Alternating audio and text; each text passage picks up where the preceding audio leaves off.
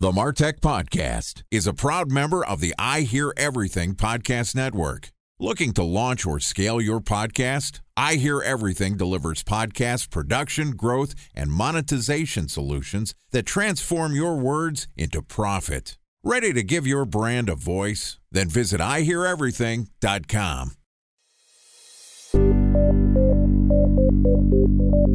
From advertising to software as a service to data. Across all of our programs and clients, we've seen a 55 to 65% open rate. Getting brands authentically integrated into content performs better than TV advertising.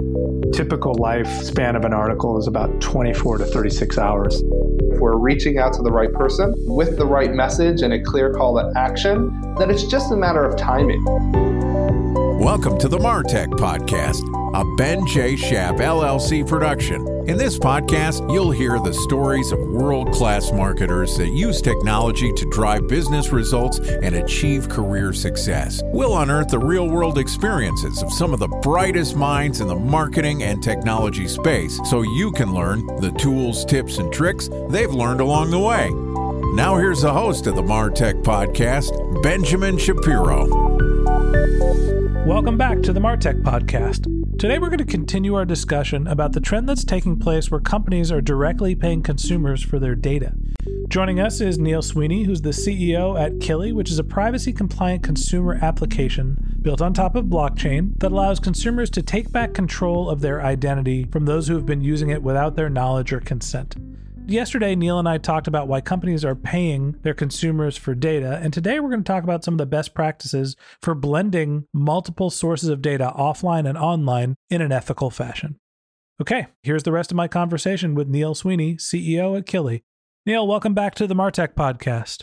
Thanks for having me. We covered a lot of ground yesterday talking about the interesting changes that are taking place, both in terms of the acquisition of user data and also some of the privacy concerns that are coming out about giving brands your data. My takeaway from the conversation is that you feel like regulation is coming, which is going to force the hand of brands to be more explicit with how they are collecting data, because for the most part, consumers right now understand that there is some sort of value exchange. They're giving data for the use of search engines and social networks and various apps, but they're not necessarily sure the extent that that's happening. Talk to me from a marketer's perspective. What are some of the ways that you suggest marketers acquire data to make sure that it's in an ethical practice? And what's the right usage of that data when you're blending multiple sources from online and offline together? So I think what we're finding with most marketers today is that they're on this search for unique first-party data.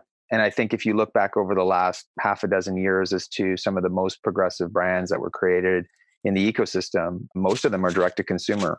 And what those brands are doing is they have a direct line of communication to the consumer. They have a direct line of sight as to what the consumer wants, and they have a data stream as to how they're changing their offering. So whether that's HelloFresh, Glossier, Uber, Airbnb, Lyft, etc., all these direct to consumer brands are really running data businesses in the back end. So I think the takeaway from that is, if you're a brand, you have to have a direct line of communication towards data from the consumer. And if you don't, you're trading at a disadvantage. And I think if you look at the marketing space today, you have traditional CPG brands who are struggling against some of these upstarts. Why? Well, because they don't have the light of sight of the consumer that the direct-to-consumer brand has. So as a consequence of that, you're seeing CPG brands and others buy direct-to-consumer brands or try to incubate direct-to-consumer brands inside of their ecosystems. They're not doing that because they have this desire to create a direct-to-consumer brand. They're doing it as self-preservation. They have to do it because they're getting chipped away on the edges from all these other companies. But ultimately, underneath it is that these are companies that are doing really, really well because they're decisioning on top of high-fidelity first-party data in a direct one-to-one relationship with consumers. So that's what you need to be doing as a brand, regardless of your industry moving forward. That's interesting, because my thought for the reason why the direct-to-consumer brands are happening is they don't have the overhead that some of the non-direct-to-consumers, right? Some of the CPG brands have, right? They don't have to give their products to a warehouse to get delivered, right? They don't have to have any sort of middleman markup. And so the reason why the Casper mattresses of the world are successful is they're more profitable because they don't have that middle layer of infrastructure and that distribution has become easier, less about their access to data to the customer. And you're saying, brands like the food delivery and Uber and Lyft, all these on-demand brands are essentially data-driven businesses. I'm not sure that I'm following how Uber is a data business. They are a marketplace, essentially, for transportation. How are you calling Uber and Lyft and HelloFresh and these other brands that have risen data businesses? Well, I mean, ultimately, in the case of Uber, without the access to location information in the back of an application, their business doesn't exist, period. Like you're calling a cab. At the core of their application, it is a corralling of technology data inside of a mobile application, which is a super powered location aware device in your pocket. And they're harnessing that and then putting a brand on the front end of it to solve a pre-existing problem. So, I mean, I think simplistically, as it relates to Lyft and Uber, is if they don't have location data, those businesses don't exist. As it relates to some of the food delivery businesses, it's kind of the same idea. Data comes in a lot of different forms and fashions. So Harry's Razors or Dollar Shave Club is slightly different than obviously Uber, but at the core, what are they all relying on? They're relying on data. They're just different types of data to run their businesses. I'm not sure if I would necessarily call that a data business. I think that is, a company that is reliant on data to function, right? Uber obviously needs location data to be able to organize a pickup, but they are not necessarily monetizing that data, right? They are not actively selling the data in the same way that I think I would call Facebook more of a data business, right? It is part of the logistics, not part of the actual end product that's purchased. I mean, semantics, I would argue that they are selling the data. They're just selling it to you as a consumer. You're paying for that data for the convenience of being picked up at your house and being delivered to 28th and Broadway at 20% less than you can get in a New York cab. I think that's the value exchange. So there's a transaction for data somewhere in all of those individual businesses. But you're right, the businesses are different. So you have your stereotypical business, which is I'm Facebook. I'm amalgamating data in the same way that other companies like AOL and Yahoo in a much lesser fashion did before that. Then you have the emerging direct-to-consumer brands like Glossier is doing it differently than Uber. Casper is doing it differently than Dollar Shave Club. But ultimately, what's powering each of these individual businesses is that they're using data from which to decision from. And I think coming back to your original point, when you look at some of the traditional retailers or traditional CPG brands, you're right. They have all the overhead, they have the product. And even if they're selling it into a retail location, do they even have that data? Or is that being maintained by Walmart, who's managing that data? So they're kind of caught. They have this reliance on distribution and the need for data, but they don't really control either of those. That's a problem in the future world. I hear you. Everybody is fundamentally a data business in the internet age. Correct. You need to have access to data to be able to manage your logistics, create your products. Right? I'm not going to say that data is not important. I was more differentiating between what I would call a data business being like I am selling data as opposed to I need it to be able to sell a product and or service.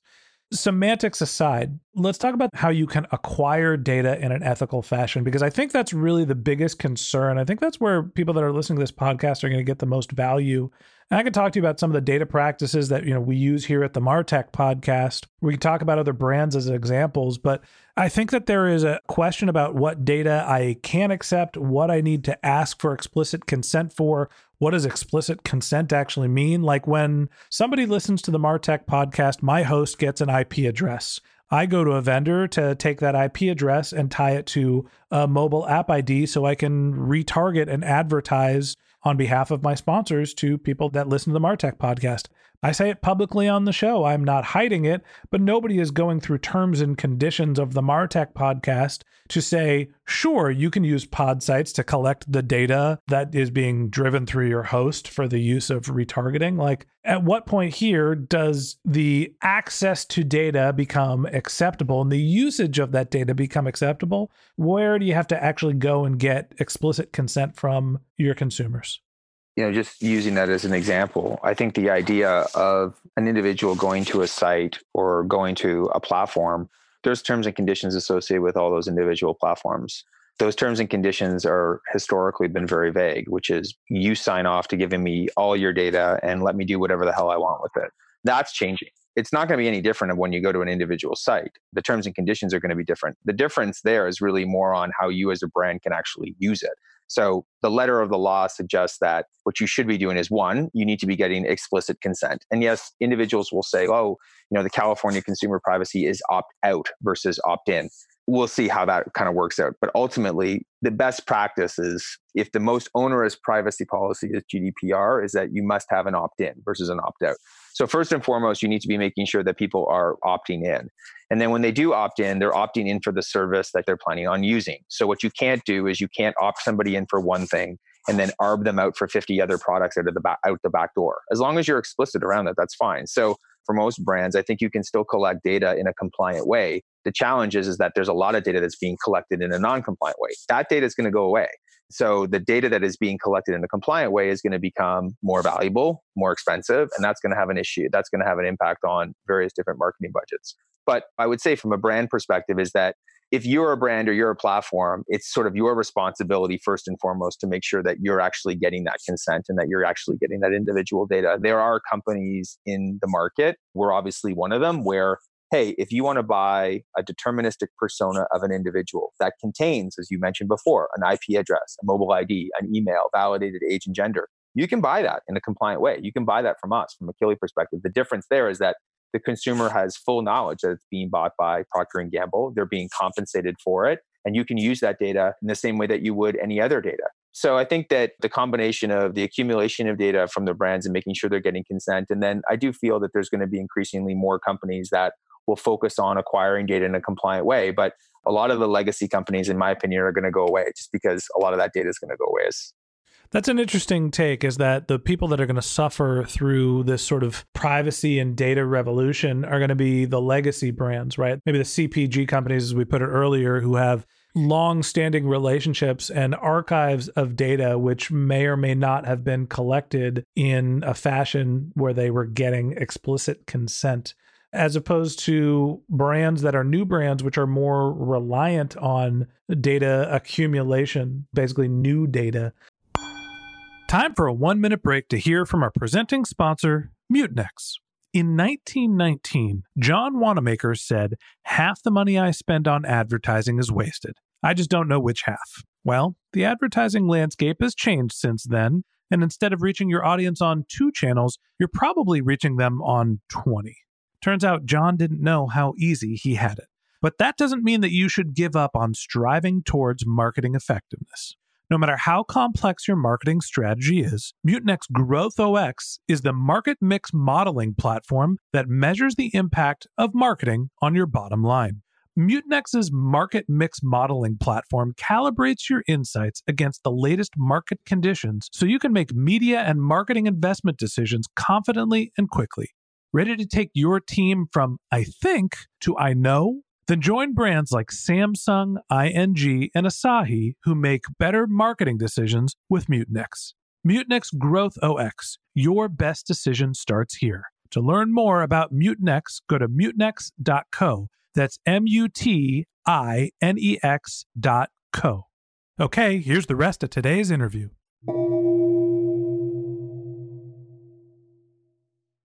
A special thanks to our presenting sponsor, Mutinex. Ready to take your team from I think to I know? Then join brands like Samsung, ING, and Asahi who make better marketing decisions with Mutinex. Mutinex Growth OX, the marketing mix modeling platform that makes measuring ROI fast, easy, and cost-effective. Request a demo at mutinex.co. That's MUTINEX.co. Why do you think that the older brands are going to be the ones that struggle, not the companies that have been gobbling up as much data as they can, but are relatively new companies? Yeah, I just don't think that the legacy brands have a direct communication. So if you're Campbell's Soup, how are you getting data from me? Because you're not getting it from Walmart. You're not getting it from Kroger. And I'm not buying Campbell's Soup directly from your website. So what is your way to actually create a one-to-one relationship with me where you actually have data specifically on that individual? I think that's really challenging. Because again, as we talked about before, they don't have a direct one-to-one relationship with the consumer and they don't own the distribution.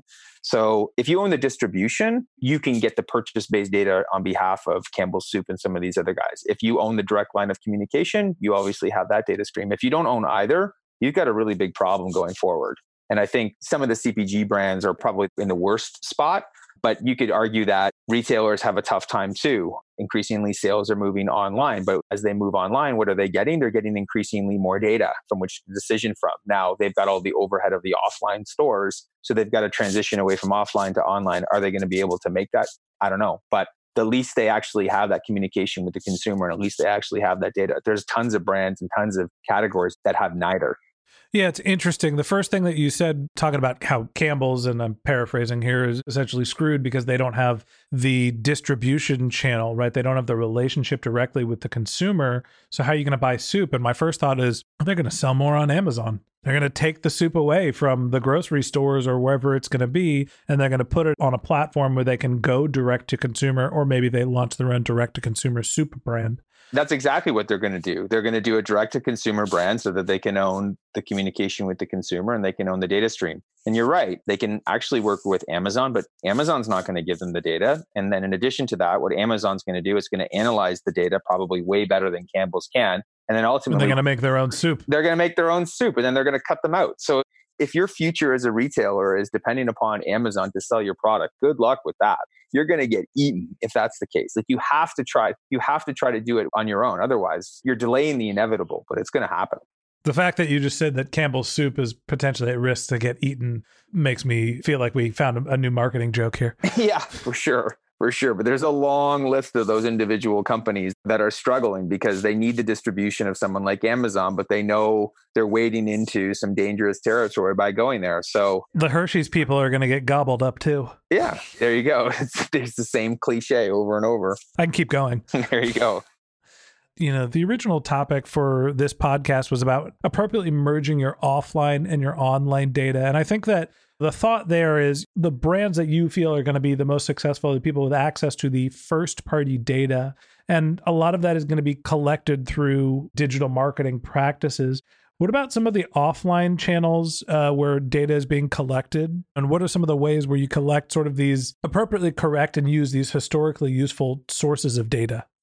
I think that there's a whole industry of offline data. There's tons of companies, ranging from Nielsen Catalina to Ibotta to loyalty cards to Cardlytics to IRI. I mean, these are all companies that have specialized in the accumulation of that offline data. Most of it's purchase-based data.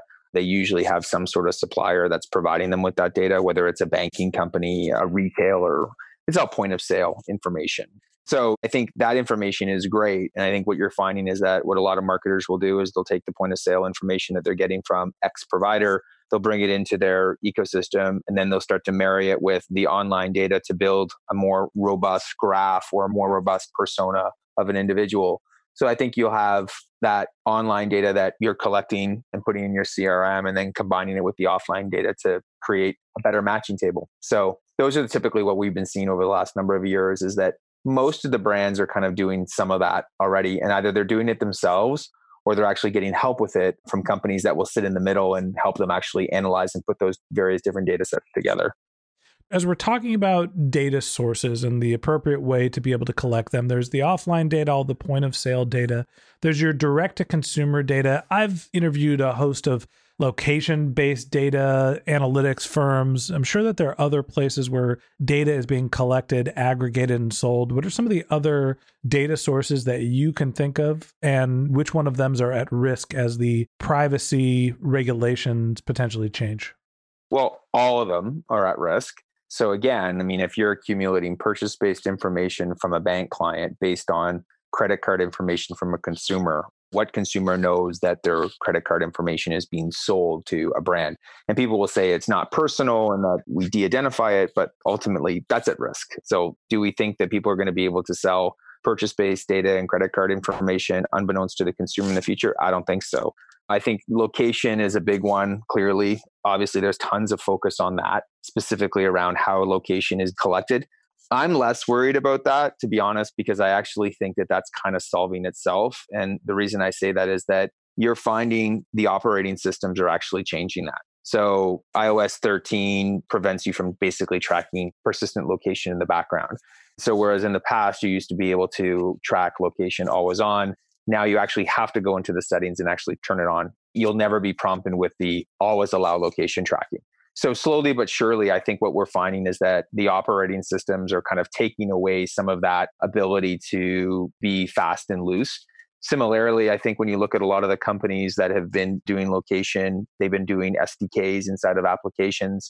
Ultimately, again, if you're putting an SDK inside of an application for the sole purpose of just collecting information, and that could be location information, it can be for sniffing for Wi-Fi, it can be for looking for other information from other applications, you're going to get denied in the store. And then ultimately, you're putting that partner's business at risk. So if you're a gas application and you have an SDK inside of it that's collecting information, you as that gas company should probably be prepared for that application to be ripped out of the store if you actually infringe on the rules and regulations put forward by Apple or iOS. Companies that have a bigger business, if you're a big weather company, they're just not going to do it anymore. They're just going to say, it's not worth it to us. It's not worth it for us to actually sell this type of data to this third party going forward because it's not worth the PR and it's not worth the exposure and it's not worth the fine. We're just going to stick with our core business, which is selling weather information or actually selling gas information or selling dating information or whatever that application's core functionality is. So I do think as it relates to that, people get a lot up in arms about it, but I ultimately think that most of that is going to get solved primarily by the hardware and the operating systems in the space. I agree with you that I think we're about 6 months away, maybe a year from it being a brand new world for marketers in terms of the acquisition and usage of data. And if we've seen anything from GDPR, my takeaway from GDPR is that was great. It generated a lot of emails, but it didn't really have a major impact on at least US-based marketers. So this one always comes up all the time, and it's actually not true. First of all, if you look at any of the big data companies that are operating in Europe, they all saw a 30 to 40% reduction in data in those markets. So you saw a corresponding increase in the cost of the remaining data in those markets. So you go to any company around the world and say, yeah, you're going to see a 30 to 40% reduction in supply. That's material. Secondly, we saw 40, 50 companies from the US basically leave Europe because they didn't want to get compliant. Where are most of those US companies from? California. What's the state that's implementing the California Consumer Privacy Act in 3 months? Denver. Yeah, exactly. Denver's not even a state. I don't know why that came to mind first. This is the thing that is mind-blowing. There's literally a blueprint in front of everybody to say, well, when people say to me, people have been talking about privacy for a long time in the United States, it's never going to happen. I'm like, okay, so if you're talking about a global platform, so the global platforms are all benchmarking against GDPR. And those global platforms actually operate in the United States. If you're a global brand, you're benchmarking against GDPR, and that's going to roll into the United States. The only people that it hasn't affected are kind of the standalone domestic brands in the United States. But ultimately, not only are they going to be hit in the face with it, but then they're also going to have the complexity of dealing with all the various different state laws. So, I always see people say, oh, GDPR was like a Y2K moment. I'm like, that is so fundamentally wrong. It's not even close. No one's looking at the statistics when they do that. I'm like, what statistic are you looking at when you say it's a Y2K moment? It didn't affect you in Portland or you in Florida because it's not a US law. But trust me, it's going to impact you immensely, increasingly more so going forward. Interesting. I stand corrected. I have an opinion on that one, clearly. Hey, look, that's the purpose of the podcast, is to bring experts on. And I sit here in California and work primarily with marketers that are based in California that are running US-based brands who, from GDPR, was like, what a pain in the ass. I had to send an email to all of my European customers. But nobody was really saying, oh man, this is burying my business. We are not operating data businesses, right? We are not selling data. And so for those businesses, yeah, I see your point that there was a dramatic impact. And when that type of regulation comes here into the US, there will be more of an impact for domestic brands. For sure. You have thousands of companies just operating in California. Many of them are actually public. So here you have this kind of onerous privacy law hitting kind of US shores with a lot of public companies trading data without consent. What could possibly go wrong with that situation? I'm like, oh, nothing. Yeah, it's going to be status quo going forward. It's like, no shit. Marketers, the privacy reckoning is coming. It's coming. Take it from Neil. You need to be prepared. You need to be on offense and start marketing how you're managing your customers' data, how you're securing it, how you're using it, how you're collecting it. And that's going to help you be prepared in advance of doomsday coming 6 to 12 months from now. The one tip, if there's any CMO that listens to this podcast, I've been saying this literally for a year, is that there is an absolute blue ocean opportunity for a brand here.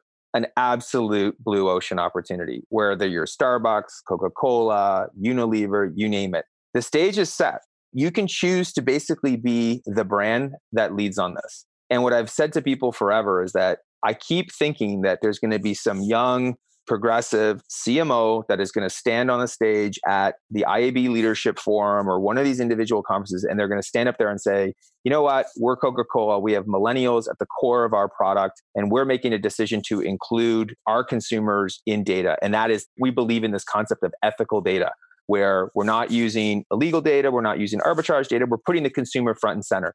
A brand has the opportunity to do that, and a brand can run the table with that. Apple's kind of trying to do that a little bit. But if you're Procter & Gamble or you're Campbell's or you're Unilever and you don't actually have a direct line of communication to these individuals, you have an opportunity to separate yourself from everybody else in your pack by basically leaning into privacy. If you do that, you will be viewed as a very progressive, forward-thinking brand and will have tons of goodwill for your brand going forward. So my hope is that over the next 6 to 8 months that I'll see that actually happen, that somebody will stand on the stage and actually take that. Because ultimately, I think when we come back a year and a half from now, if everybody believes in paper straws versus plastic straws, everybody in marketing will believe in this concept of ethical data. And ethical data is the inclusion of the consumer in your data decision. The reckoning is coming. Get ready for ethical data. And that wraps up this episode of the MarTech Podcast. Thanks to Neil Sweeney, CEO of Killi, for joining us. If you'd like to learn more about Neil, you can click on the link to his LinkedIn profile in our show notes. You can send him a tweet. His handle is Neil Sweeney CEO, NeilSweeney CEO. Or you can visit his company's website, which is killi.io, KILLI.io. Just one link in our show notes I want to tell you about. If you didn't have a chance to take notes while you were listening to this podcast, head over to martechpod.com. We have summaries of all of our episodes, contact information for our guests. You could sign up for our newsletter. It's a once-a-week email blast to get our content into your inbox. You can also send us your topic suggestions or your marketing questions, which we'll answer live on our show. Of course, you can always reach out on social media. My handle is Ben J. Shap, BenJShap on LinkedIn and on Twitter. And if you haven't subscribed yet and you want a daily stream of marketing and technology knowledge in your podcast feed, we publish episodes every day during the work week. So hit the subscribe button in your podcast app and we'll be back in your feed tomorrow morning. All right, that's it for today. But until next time, my advice is to just focus on keeping your customers happy.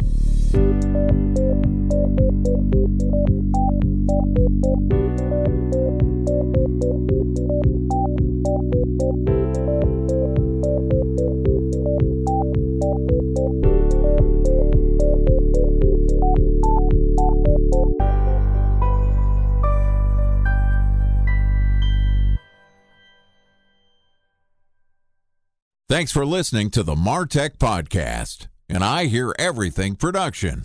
Looking to launch or scale a podcast like this one for your brand? Then visit iheareverything.com.